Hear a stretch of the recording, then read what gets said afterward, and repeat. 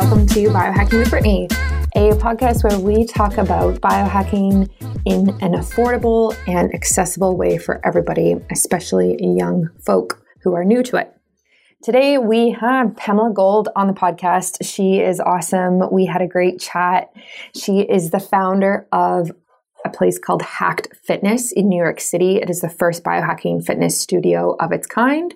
And it has really new technologies like the ARX machine and a machine called Carol, which is like a stationary bike for high intensity interval training. And we basically just dive into fitness and talk about how to work out in the least amount of time and get the best results possible for your body, for your strength, for your flexibility, and all these different markers that you can measure. We also talk about recovery, active recovery versus rest, and we talk about yoga and breath and meditation. So it's a great episode for everybody who is just new to fitness or is just looking for new techniques to do it in a smarter way. So let me know what you think of this episode and enjoy. I'm so excited to have you on the podcast today because not only do you have so much experience with biohacking, but you also opened the first biohacking fitness studio in New York City called Hacked Fitness. Yes. So I would love for you to just dive into that whole journey of like why you did that and how it came about and all about it. Sure. So it really was just such an organic passion how it all happened because I had listened to a podcast probably about 2 years ago now where it was the first time that like biohacking, like I definitely heard the term and it was something that was in my sphere, but it hadn't really bubbled up kind of at the front of my mind or the front of my consciousness until this podcast where this guy, Lorenzo Delano, was talking to Vishen Lakhiani, who's the CEO of Mindvalley, and they were talking about this program called 10X Your Fitness. And so it was in the context of fitness, working out, that they were talking about getting much, much better results in much less time, kind of hacking, the body. And I had a lot of questions about that. I was a personal trainer and super passionate about fitness, but actually reached out to Lorenzo and ended up getting him to coach me for a little while. And that's when I kind of started going down the rabbit hole. And I circled back not growing up, but in college, I was a microbiology biochem major for a couple of years. I'm super into the hard sciences. And so I just kind of like connected all these dots. And then I got really, really into it and started using some of this equipment, one of which is the ARX, which stands for Adaptive Resistance Exercise. And no one in New York had the new versions of the machines. And I got to use them at a Mindvalley event last February, so like a year and a half, almost 2 years ago now.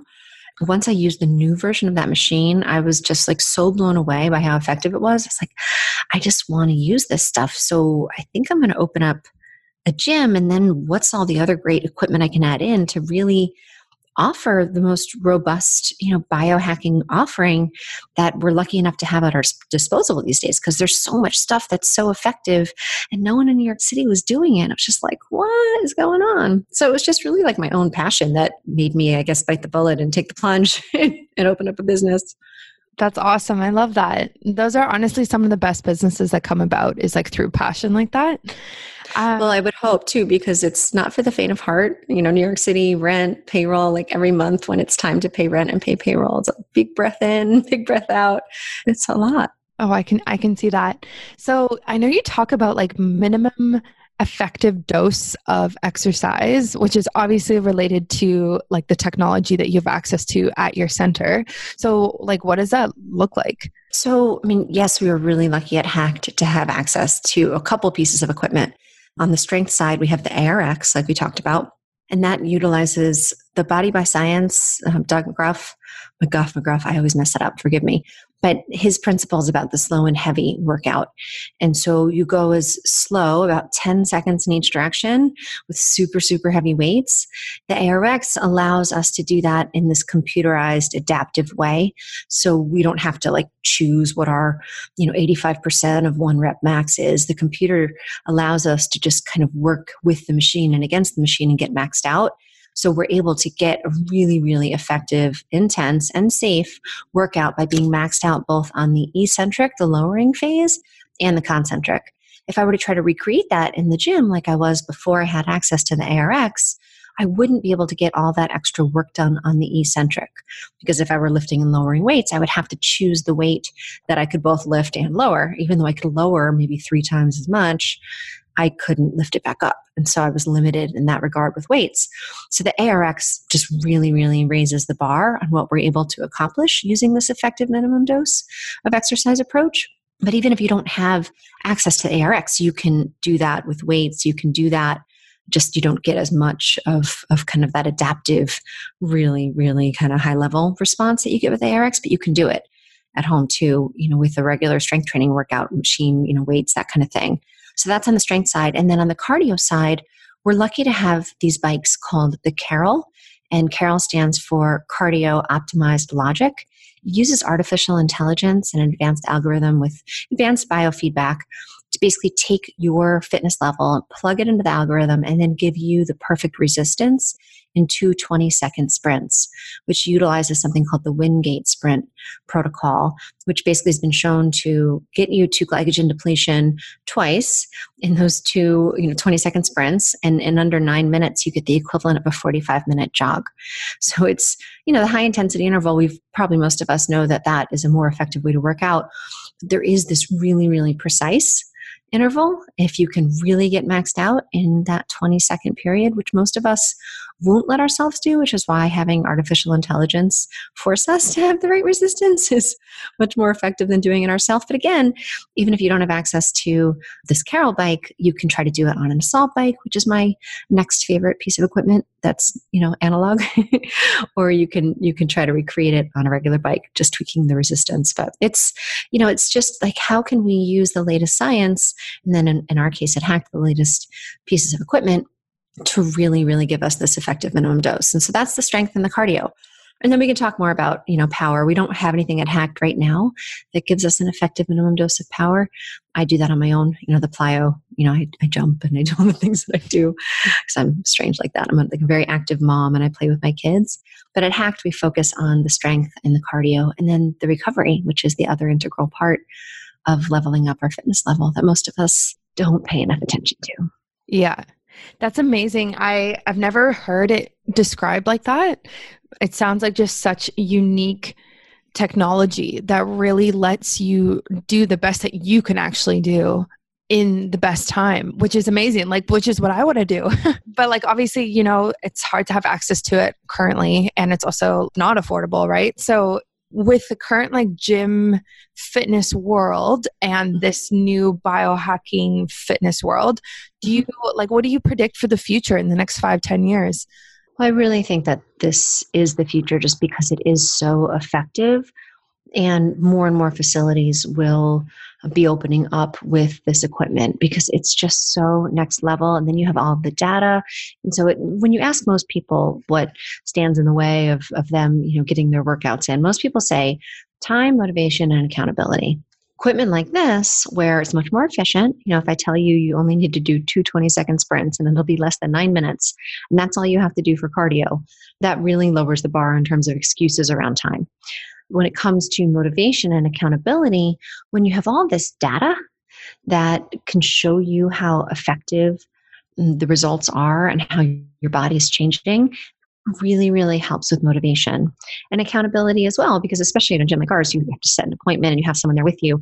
But if you have an app that's pinging you and telling you, hey, it's been 2 days, go do your workout, all this stuff, it really, really addresses the main issues that people have keeping them from achieving fitness. It's pretty cool. No, I think you're right. I think it'll be very integrated in the future. But for now, obviously, because it's just so new, what can we do right now to get the same results? I mean, I don't really want to be running on a treadmill and have a book with me and write down my times and my sprints and all of this stuff.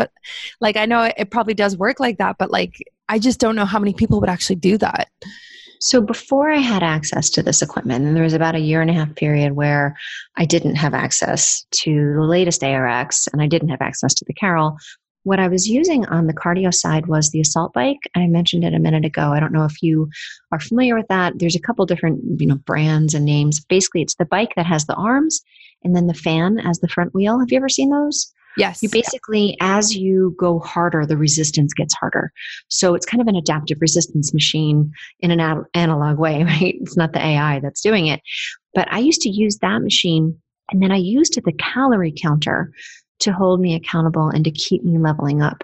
It wasn't an accurate calorie counter because I'm 118 pounds person versus someone who's 190 pounds. Obviously, a calorie is not going to be a calorie when it comes to work for people that are very different sized. So I don't recommend using a calorie counter to really try to count calories. But you can use it to hold yourself accountable for the amount of work that you're doing in a certain amount of time.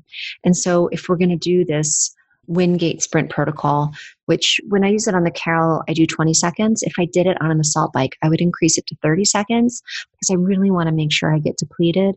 And when I'm doing it myself, I'm more likely to hold back just because our brain is wired for survival. So our brain is wired to tell us that we have to stop well before we actually have to. So it's like, it keeps us safe, but it also keeps us from really thriving. So because of that, if I'm doing it analog, I put an extra 10 seconds on the sprint. And then I do my best and I see how many calories I burn in that time. And then I'll take my, recovery. It'll be like a 3-minute or 2-minute recovery. And we should feel really awful. After that 30 seconds, we should feel like a wave wash over us of just like, I feel like I may die. As horrible as that sounds, but that glycogen depletion feeling is not a good feeling. So you kind of want to lean into that discomfort and tell yourself that you're fine. And then do it again. So 3 minutes of recovery and then do another 20 seconds. And you can watch your calorie counter and see where you start and where you finish. And then you have your benchmark. And then every 2 days when you do it again, try to do at least that, if not better. And then trust the process. You don't have access to, on Carol, they give you an octane score, which is a rough equivalent of a VO2 max. And you can see how that gets better over time. But you can use the calorie counter to see how that gets better over time. And so you can do that type of workout really with any piece of equipment. The assault bike is my favorite because of the adaptive resistance piece, but you could do it on an elliptical. You could do it on a spin bike if you increase the resistance during the sprints. So there's a lot of different ways to be creative and use what you have to use this high intensity interval protocol. Even just being on an elliptical and for 30 seconds going as hard as you absolutely can. And then for 60 seconds or 120 seconds, just recover and go slow and feel better. And then do it again as hard as you can. And then maybe do that 4 times if you're doing it just without like any intense resistance and you're just kind of getting depleted. Maybe do it 4 times to make sure that you really get that full glycogen depletion that you would get, in the Carol with the 20 seconds. But you can start to experiment with this with just about any piece of equipment.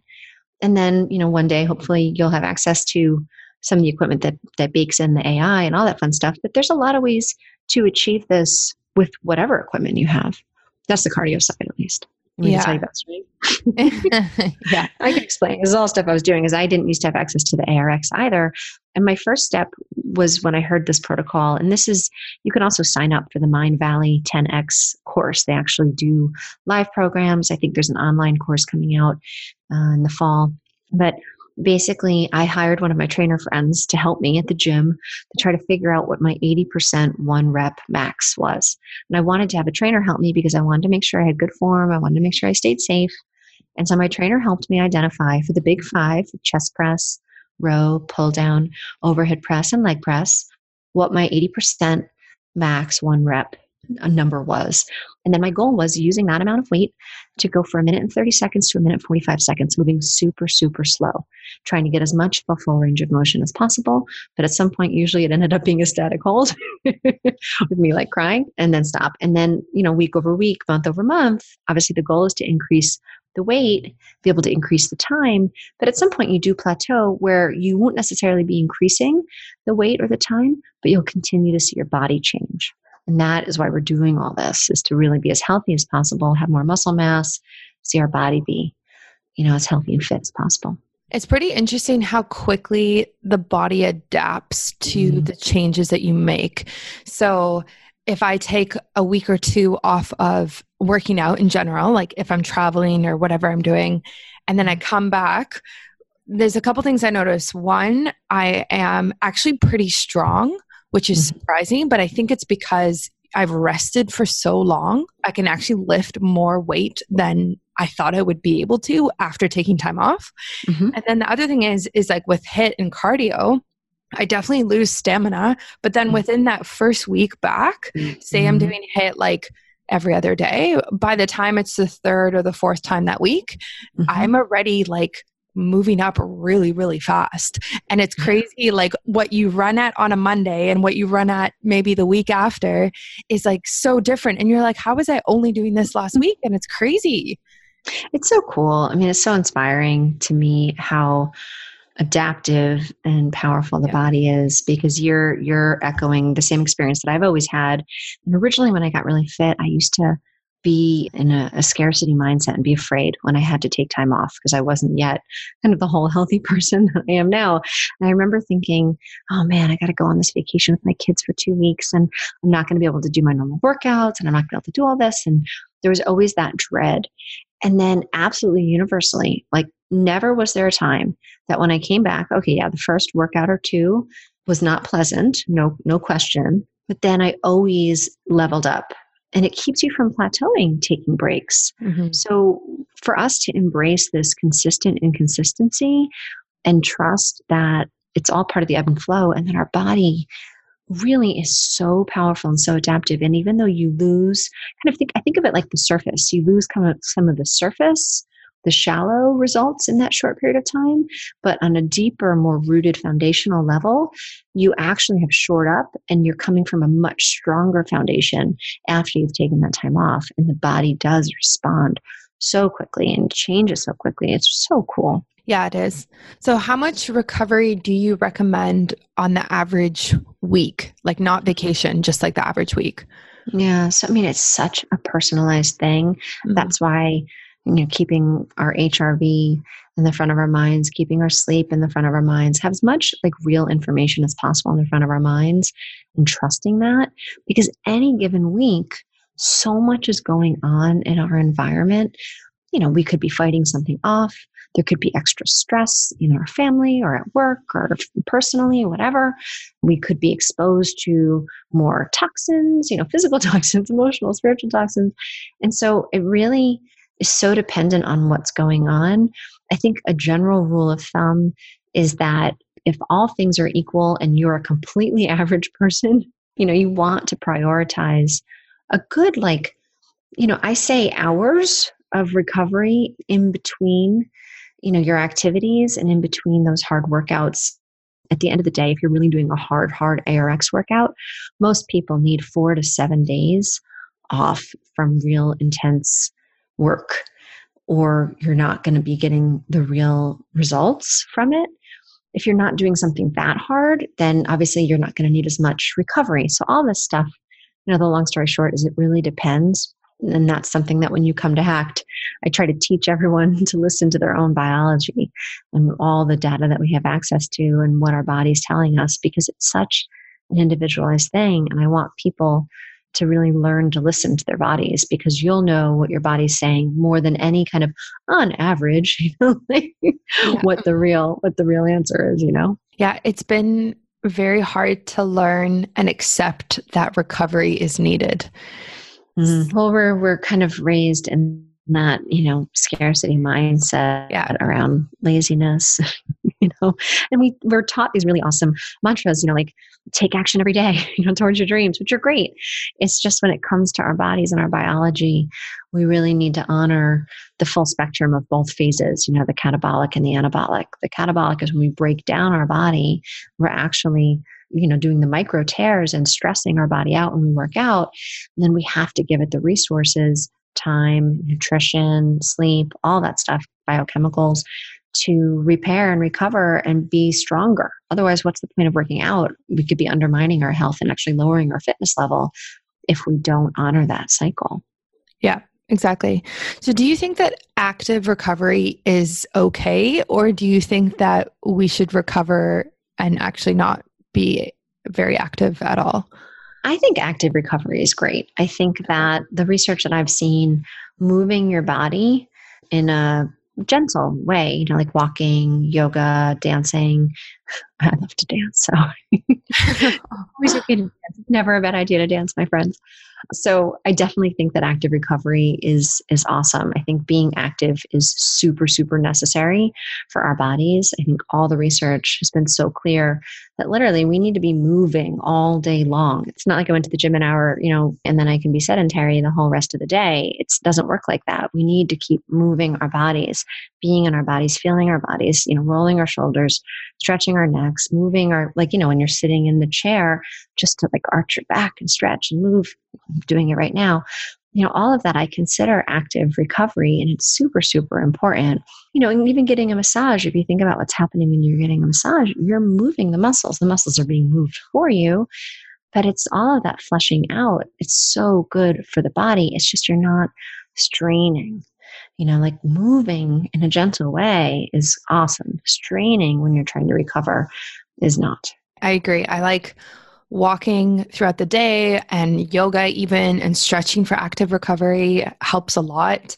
And I do foam rolling, massages. Foam rolling, exactly. And it doesn't have to be you don't have to leave the house. You could just watch Netflix and foam roll, but you're still doing something. You know what I mean? It still makes a difference. Stretching, just moving. There's so many.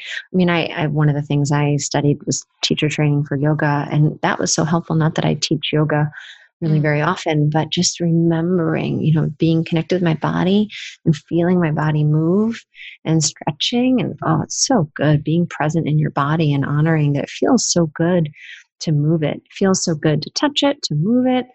It's all good stuff. Yeah. Yeah. What I like about yoga is the element of active meditation that it kind of has. Yeah. And I'm not one to meditate very well. It's the same thing with recovery, right? Doing anything that's very calming it's hard for me to accept it, because I automatically think this is a waste of time and I could be doing something more active. So the active meditation part of yoga is something that I actually really enjoy with it. And I can speak to that too, because I was definitely like that. I remember really, really well after I had my second little one, and I was going to the gym regularly because I had a lot of weight to lose. I remember going to a yoga class, and I literally only had an hour when I had a babysitter get out of my house. And I was downward dog and then warrior. And I was like, this is torture. I only have an hour.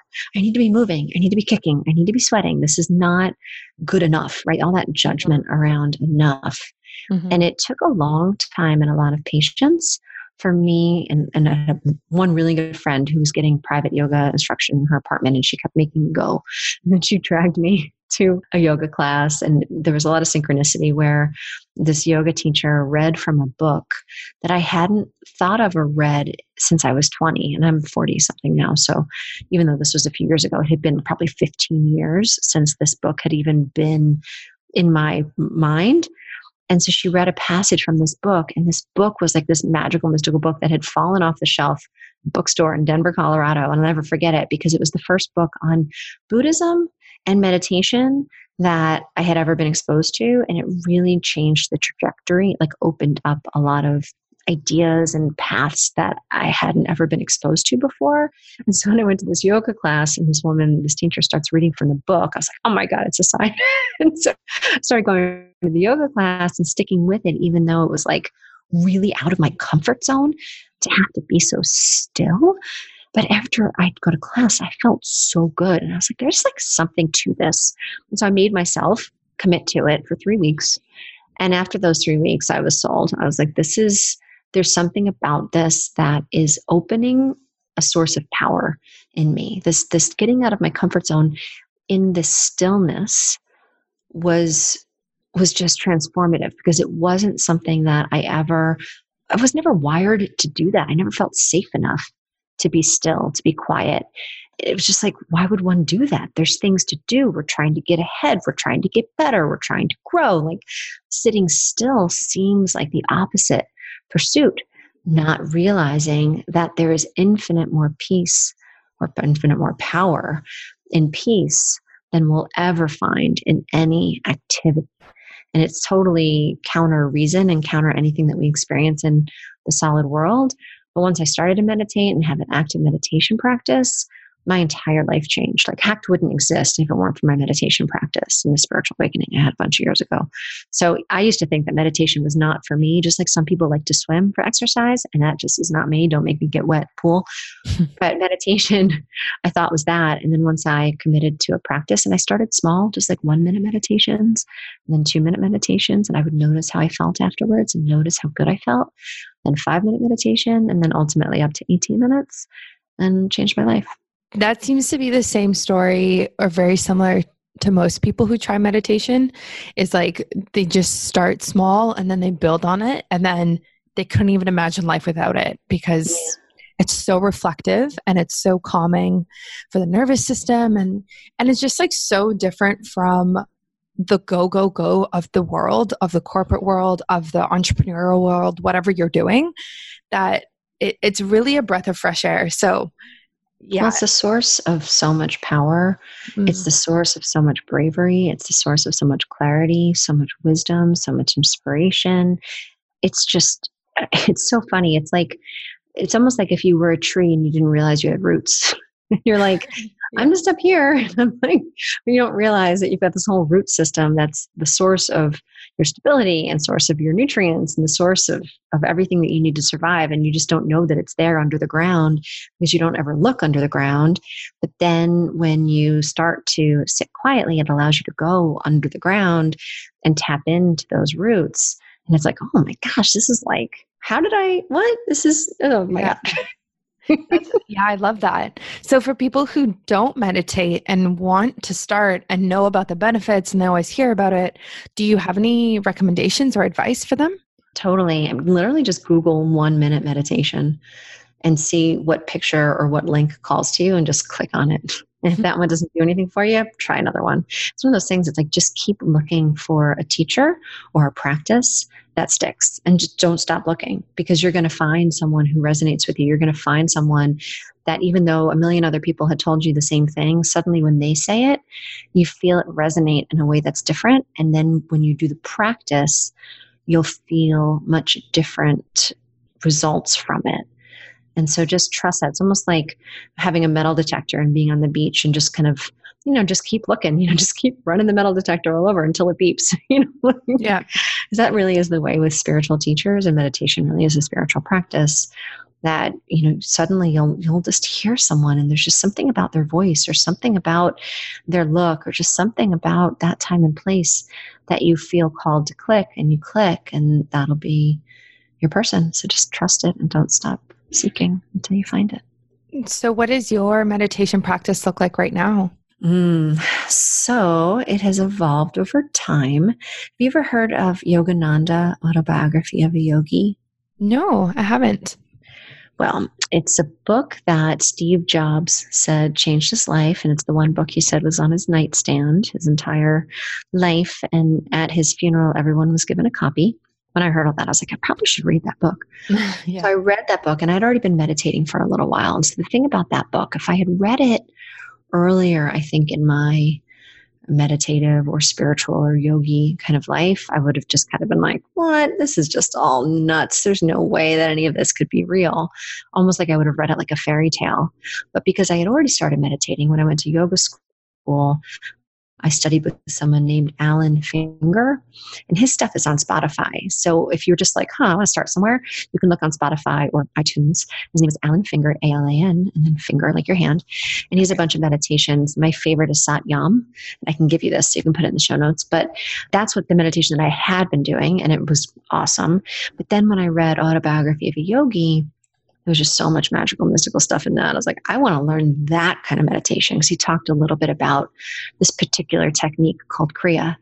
And so I found a Kriya teacher in New York City to teach me these really simple techniques. And that was about 3 years ago now. And so the first time I sat with him, really simple. You just kind of follow your breath, really simple things, nothing weird. And it was like, holy cow, just huge experience of something very different, energetically, light, sound, things just like, what was that? It was really good. And so I've been meditating that technique for about 3 years now. And I do that pretty much every day. And now I kind of meditate all day, every day when I'm walking around, because once that pathway starts to get open, then the practice is to keep it open and be in that place all day and be in that flow all day, so you can be in touch with your highest level of wisdom and creativity and bravery and love all day. Wow. That's really impressive. I definitely want to read that book, and I'm going to look up Alan Finger on Spotify for sure. Yeah. Because I find with meditation, it's easier to stick to it for myself if it's a guided meditation.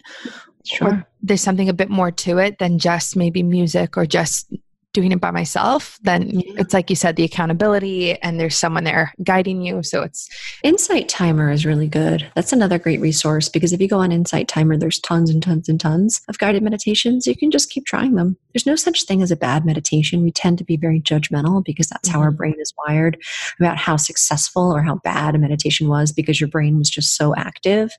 And a lot of us think that meditation is about trying to get your mind to be quiet. And that's really not the case, because your mind doesn't really ever get quiet. It's kind of like if you had a dog that you've been feeding table scraps at the table all these years, and you suddenly stopped feeding it table scraps, it wouldn't stop begging and whining and being at the table. But after enough time of not giving it the table scraps, it would settle down a little bit. It'll never stop because it's a dog. And that's kind of like how our mind is. It's our attention and what we pay attention to that is the secret sauce. That's like feeding the table scraps. So when our mind has thoughts and we notice that we are now giving our attention to those thoughts, it's the practice of bringing our attention back to the meditation, whatever we decided, if it's a mantra or if it's a guided whatever, or if it's our breath, if it's a light, whatever it is that we're bringing our attention to. It's that practice of bringing our attention back, bringing our attention back, bringing our attention back. That's actually strengthening that mindfulness muscle that then will start to unlock this higher level of meditation, which is when we're able to keep our attention in one place effortlessly. At first, for many years, it was a lot of effort to keep my attention in one place. It was like a puppy. But then eventually I kept remembering, because in yoga they taught us that the first step is when it takes a lot of effort, but then we're going to this place where it's effortless to just stay in that one place with our attention. And that's when things start to open up and get really, really good. Yeah. I find with meditating, it allows me to be more present, kind of like what you're saying. Yeah. And when you're more present, it automatically reduces anxiety, reduces depression if you're dealing with those things. So it helps with that. But then it's also, I notice if I'm actually sticking to it for a while, it's kind of like what you said, it just calms me down a bit, and I'm less reactive to things that happen day to day, even when I'm not meditating. So it creates this time and space between something happening and my emotional reaction to it. Exactly. It sounds really trippy and like weird. It's like a superpower. It really feels like in the moment, because one of the analogies I use to describe exactly what you're describing is like if you imagine you had a glass of water, and then on top of the glass, if you had like, a piece of, wood or something, and you drop a marble and it just hits the wood and bounces right off. It's like that's what most of us, before we have a mindfulness practice, and meditation helps us become more mindful. But when we're talking about being present and being aware of what we're paying attention to, that's mindfulness. That's the definition of mindfulness, like being aware of your attention. And so when we don't have a mindfulness practice, you drop the marble, it hits the wood, it bounces right back off. And so maybe that's us getting angry that someone bumped into us, or, getting sad about this, or feeling anxious about whether or not something's going to happen when we had like a thought about it. When you have a mindfulness practice and a meditation practice, it's like you take away that piece of wood on top of the glass, and then you drop the marble. But now instead of like ricocheting right off, it hits the water and just kind of slowly floats down. So now you have all this time to decide, oh, isn't that interesting? What am I going to do with the marble? Whereas before there was no time. It was just like bam, bam. And now you're like, oh, that's so interesting. I'm starting to feel myself get angry. Why is it that I'm angry? Is it appropriate for me to be angry? Is it going to help the situation for me to be angry? Is it even about this present moment situation that I'm angry? And you're like, isn't that interesting? And then you're like, well, that's weird. I didn't used to have all these thoughts and awareness around my anger before. I would have just already told them that they're a bitch. And this is going to be strange. So yeah, all of that, it makes us better humans. Because we're going to get triggered. We're going to have fear. We're going to have feelings, emotional triggers around all the things that are happening. And half the time, It doesn't even have anything to do with that present moment. And if we have a mindfulness presence, practice, and we have that presence, we can evaluate that and then decide what the next constructive way to handle the situation is. And we'll be that much more effective. We'll be able to diffuse, disarm, navigate, stay true to our values, stay on course, get better results from our life. It's good stuff. It is. It is.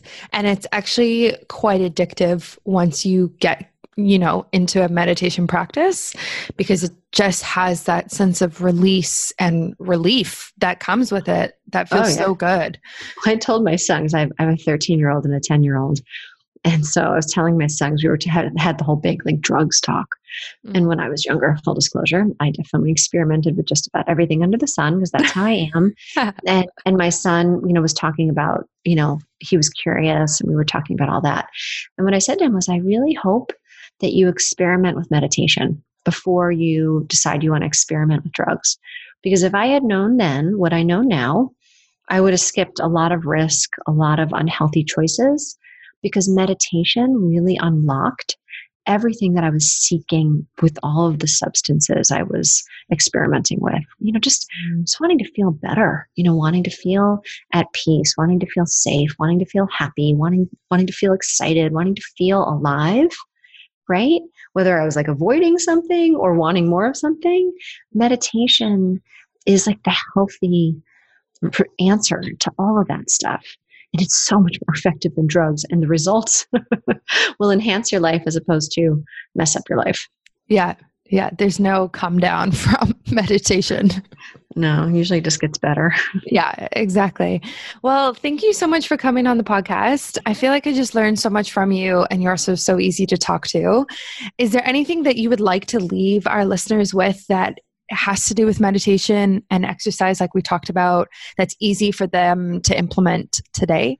Well, I think, we talked about finding that meditation, going on either Insight Timer or Spotify, and making a commitment. I'm a big fan of commitment and acceptance therapy, where it's all right, here I am now, and this is the commitment I'm going to make for myself.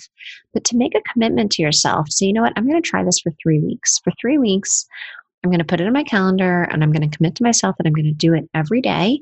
And we're talking start with 1 minute, start with 2 minutes, 5 minutes. I mean, we can always find a few minutes to meditate. So I would encourage you to make a commitment and stick with it and notice how you feel. And that would be it. Yeah. A minute a day is definitely doable. Yes. Yeah. I think and so. Then a go-to when you're starting to be to be great, I'm going to do my 1 minute meditation right now, instead of freaking out, and just see how I feel. Remember to breathe. And then they'll have so much more spaciousness around whatever the crisis is. Yeah, that's really good. Well, thank you so much. I will put everything that you mentioned into the show notes and link to Hacked Fitness for anybody in New York City. And I actually really want to come there at one point. Yeah, come play. We have a lot of fun. Okay, awesome. Thank you. Thanks for tuning into this episode. Everything is linked below, all about Pamela's fitness studio, Hacked, also about the different books that we mentioned and the apps, and my website, Instagram, Facebook, all that good stuff. Please let me know what you think of this episode. You can either leave an iTunes review, or you can shoot me a message on Instagram. I respond to everybody within a reasonable amount of time lately. So yeah, let me know what you think, and thanks for listening, and tune in every week for a new episode when we explore affordable and accessible biohacks with some of the coolest biohackers out there in the world and health experts right now. Thanks.